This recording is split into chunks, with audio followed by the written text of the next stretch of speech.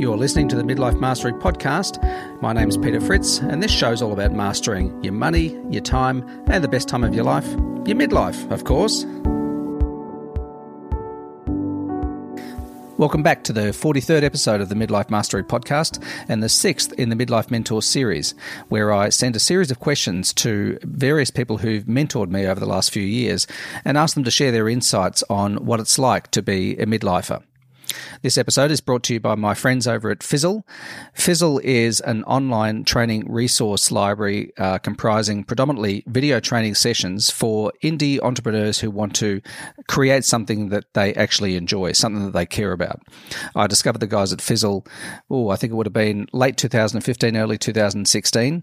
I've been a member since then, and I've learned an enormous amount from these guys on how to actually create a business that is something that I would do for free, frankly, and how to put together all the pieces through their 9-stage roadmap towards building a sustainable business that I actually enjoy. So if you'd like to try out Fizzle, you can get a month for free just by going to midlifetribe.com/Fizzle. But today we're going to be talking to one of the most amazing people I've met over the last 12 or 18 months. Laura Belgray is a copywriting genius and a real kick-ass businesswoman. She's based in New York City, and she is responsible for some of the most successful pieces on TV, business, and particularly with online entrepreneurs these days. She is a master at writing copy that converts and sells, and that resonates with people in a way that makes you really sit up and take notice. I started following Laura on Instagram, and I've been trying to think about this today. I still can't quite remember how I discovered Laura. Perhaps it was through her pal Marie Forleo, who you might have heard of. But ever since I've been following her on Instagram and receiving her emails once a week, I've loved every bit of content that's come across my screen, and more often than not, as you'll discover a little later on in this discussion, there have been times where I've just been stuck down this rabbit hole of fantastic, entertaining, clever content that Laura has produced. So anyway, we're going to get Laura's insight on what it's like to be a midlife entrepreneur. Now, I think Laura is very intimidating, probably in the same way that I imagine Michelle Obama is. She's a lot smarter than most, and yet disarmingly down to earth. I remember the first time I spoke to her, it actually felt wonderful to work with someone who's at the top of their game. Our conversation then, which was held over Skype, was punchy and productive, and seriously, barely a minute of it was wasted on superfluous chit-chat. And I'm thinking that's probably because I don't watch Real Housewives. At the time, I was preparing to launch this series, Midlife Mentors, and I needed some first-rate advice on my pitch to a couple of high-powered thought leaders. I put together these questions and a proposal to a number of people, or to people that I wanted to send this to, and I really wanted to make absolutely sure that it was genuine, it was on voice, that it was engaging, and that it would encourage them to engage with this project. And so far, it's been very successful, and I attribute a lot of that to Laura's initial input on this pitch and the questions and how they were structured. So when I sat with her, we were 10,000 miles apart, and it really felt like I was perched on the arm of her sofa in her apartment in New York City. And through a series of thoughtful questions and firm suggestions, which is just the way I like it, her wisdom flowed and my copy started to shine. Now, I reckon there are very few people who can deliver creativity and nous on the fly like she does, but as many people will attest, Laura is something of a legend. I spend so much time on a laptop these days that I'd forgotten how to hold a pen, and my hand, I remember, was struggling to make notes on my printed copy of the document that I'd prepared. Really, this is Laura's superpower, and she wields it with the same confidence that Nusret Gotche handles red meat. You've heard of Nusret. He's Salt Bae. You've probably seen him on Instagram, or that viral video on YouTube. Laura's headlines are works of art, her tagline's super clever, and her copy is so engaging you can't look away, and her emails are dangerous. Many times, as I mentioned earlier, I've fallen down a rabbit hole of literary gorging, only to glance at the top of my screen and realise I've just lost an hour. As a veteran writer for some of the biggest names in television and business, she's mastered the black art of hooking you and holding you with nothing but words. If you've ever chortled at Joan Rivers or Ted Danson, Kathy Griffin or Kevin Hart, chances are you've sampled Laura's work. Her gal pal, Marie Forleo, creator of Marie TV and B School and another kick-ass entrepreneur, calls her pure genius and beyond amazing. Others say things like, my secret weapon, sharp, witty, hilarious, a word magician. And my favourite one? I almost cried. It's little wonder that she's the darling of so many entrepreneurs. Her words sell. Not with P.T. Barnum chutzpah, but peer through the bedroom window insight, brutal honesty, and sheer relatability. Try reading one of Laura's weekly emails and see if you don't catch yourself saying, damn, I love this girl. I want to be her best friend forever. Or, like me, damn, I hate this girl. I'll never be that good. Her writing is unlike anyone else's I've experienced. Scalpel sharp, New York confident, and dripping with humanness. Watch your step. It's quite remarkable for a talking shrimp. I'll get to that a little bit later. For a while, I thought I'd be forever consigned to licking the crumbs from her baking dish of genius. But then I discovered her life-changing course, The Copy Cure. The love child of Laura and Marie, it turns old-world hackers like me into scribblers of promise. I'm still a bit awkward, think early morning pee if you're a man, but I'm learning to loosen up and get the job done. For those preferring a hands-on approach, and frankly, who doesn't, Laura offers that too. She isn't cheap, but when you need the best, cheap is awfully subjective. And with packages like Kitty Cone, Power Hour, and the Pretty Woman Special, which is a full day for all you younger people, there's something for every card limit. You don't even need to do your hair or floss your teeth, praise Skype. Like Yoda with a ridiculous smile, it can't be real, it's too perfect. I love a smile like Laura's. Laura will stop you fumbling in the dark and help you to find your voice. She'll teach you, coach you, or she'll do the whole thing for you. I've enjoyed the first two options, but not the third. I'm more of a do-it-yourselfer. And the results have been remarkable. Effective copywriting is a bit like a great hairdo or a beautiful outfit. It's kind of hard to know why it works, but you instantly recognize that it does. Sure, writing the way you think and dispensing with all the facades is a big part of it, but there's more. Something eventually clicks, and from there on, well, it's just evolution. Laura is intimidating. She only takes client calls on Wednesdays. She creates unicorns with nothing more than her keyboard. And scariest of all, and why I think she's intimidating, is she shows us that we can do it all too. They say our greatest fear is the fear of success, or another Trump term if you're from this planet. And this is why I was afraid of Laura, I think. It's because she personifies what each of us could be. And that terrifies us. Like something you can't unsee once you've seen it, Laura's zone of genius is helping ordinary people like me recognize we can all be brilliant in our own unique way. We just need a guide to show us the way. Getting back to the name Talking Shrimp, Laura actually conceived it with her husband. He's a successful restaurateur. It covered everything but didn't really mean anything, kind of like the Seinfeld show. But as she says, it was perfect for what she does, copy that stands out, because what stands out more than a shrimp that can talk, right? So anyway, let's peer through Laura's window and discover what makes this remarkable midlifer pop and lock. She's a hip-hop dancer as well. Didn't mention that. And remind ourselves that our 40s, 50s and 60s really are the best times to reinvent ourselves. So as with the other midlife mentors, my first question was, of course, do you consider yourself middle-aged, and how do you feel about this moniker? Laura says, I know that technically I am, and I know that it's how someone under 30 would perceive me, but I don't think of or refer to myself that way. I don't feel middle-aged. I just feel like, well, me. I then went on to ask her, is there something that you loved to do when you were young that you've since rediscovered and embraced in midlife? Laura says, I've been writing my entire career, but it's only since I started my blog that I've dug back into writing more prose-based stuff as opposed to 30-second scripts, which is what I was doing in promos. I used to write just for fun when I was a kid. I'd get lost in it for hours. I'm happy to have rediscovered that pleasure. I've also discovered at around age 30 that I love to dance. The clue I ignored at age 11 was the 2 weeks in gym class during 6th grade that were devoted to square dancing. I rocked a doozy-doo, but I was so bad at other sports that it didn't occur to me I love dancing. The only kind of dance kids did year-round was ballet, not of interest to me. There weren't hip-hop classes back then. Also, if you did dance, you had to wear a leotard, which was frankly a deal-breaker. I then asked Laura, do you believe that middle age, say, 40 to 65, is different today than what it was for your parents? And if so, how is it different? Laura says, absolutely. Middle age for their generation was the time of life when you became supremely uncool and cut off from style, pop culture, and whatever kids were into. Now, thanks to the internet, there's way more of a blurring of generations.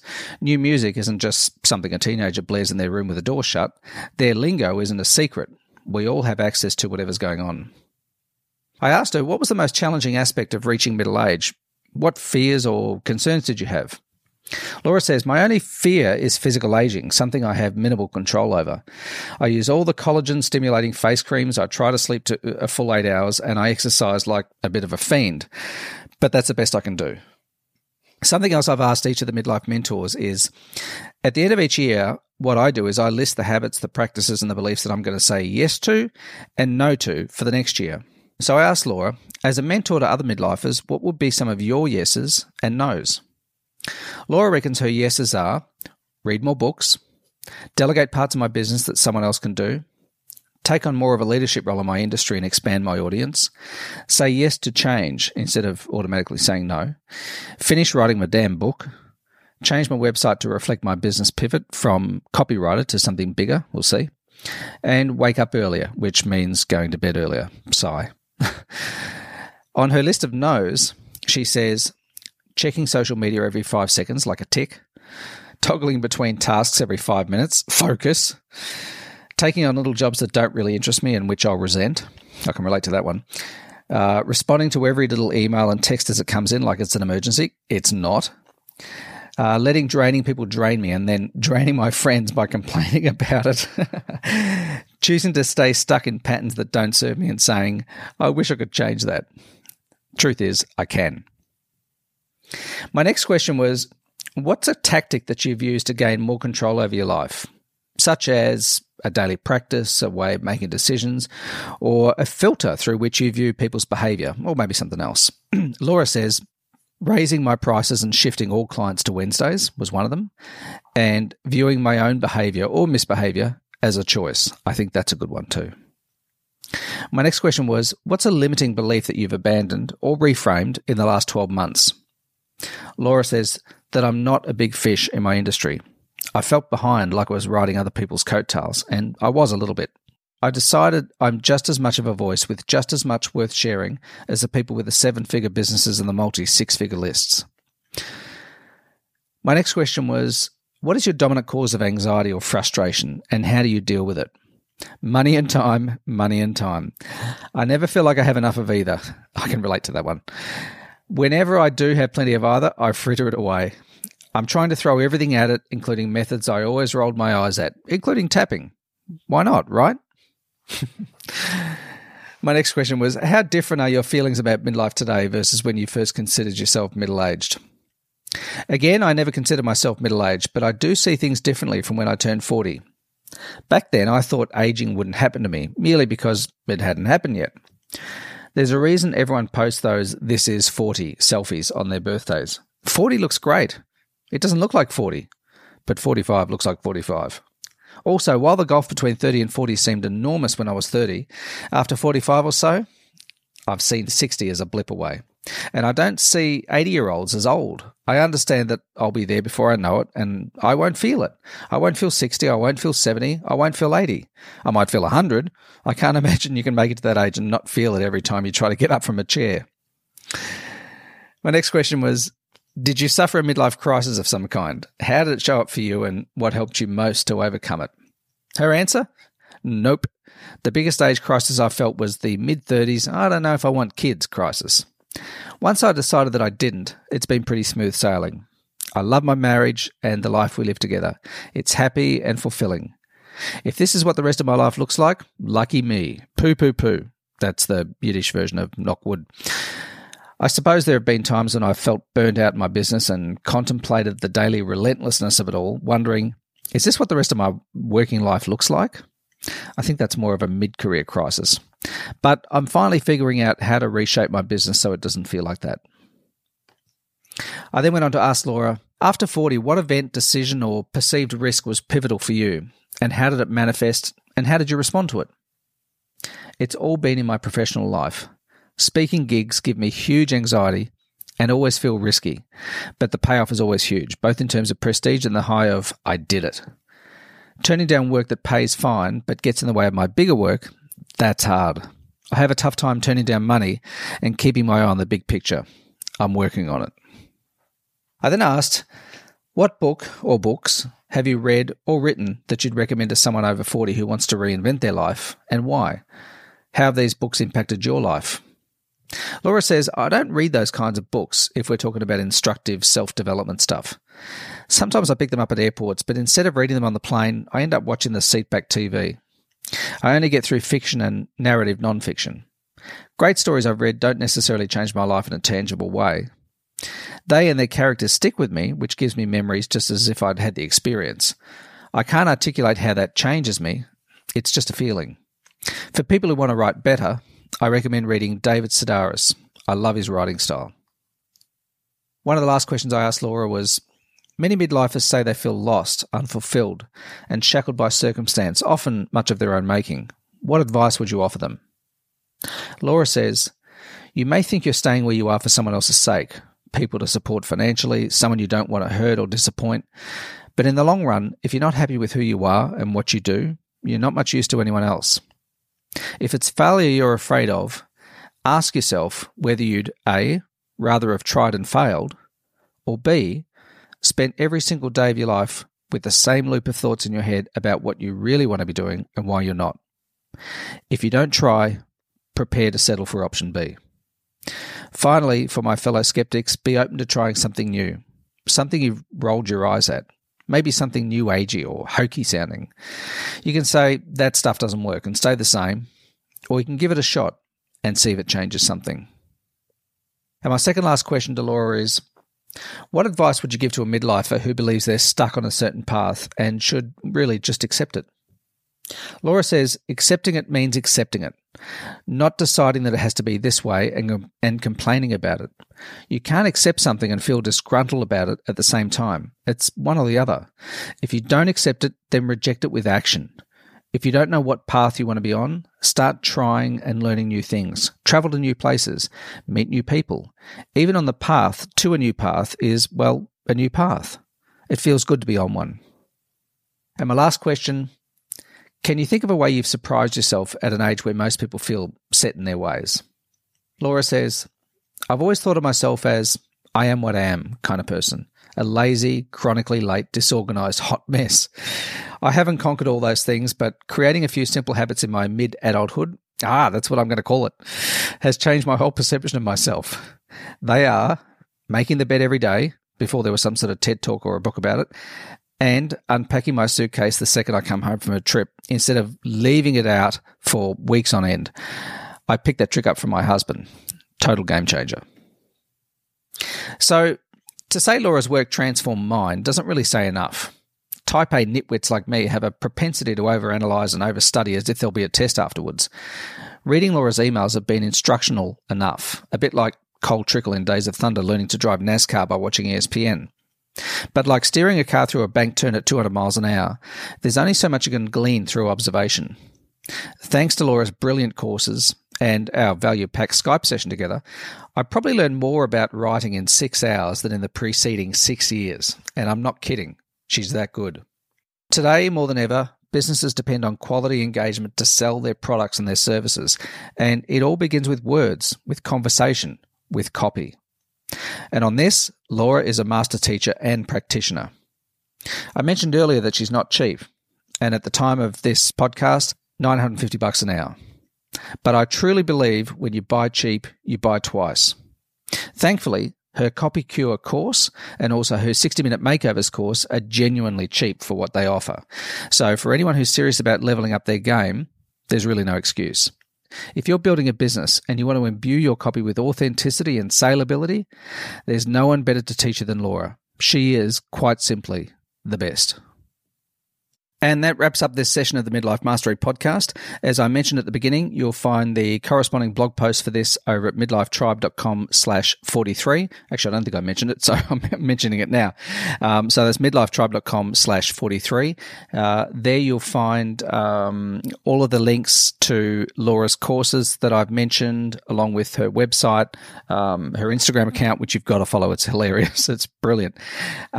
I highly recommend that you get her 5 Secrets to Non-Sucky Copy. It's a free download over at her website, talkingshrimp.com, and it's absolutely brilliant. And while you're there, I'm sure that you're going to want more. Her 60-second makeovers course is, I think, $99 US, and it's incredibly value-packed. It is so practical and so useful, and it immediately shows you before and afters of how people have presented themselves online and the transformation after she's had a stab at it.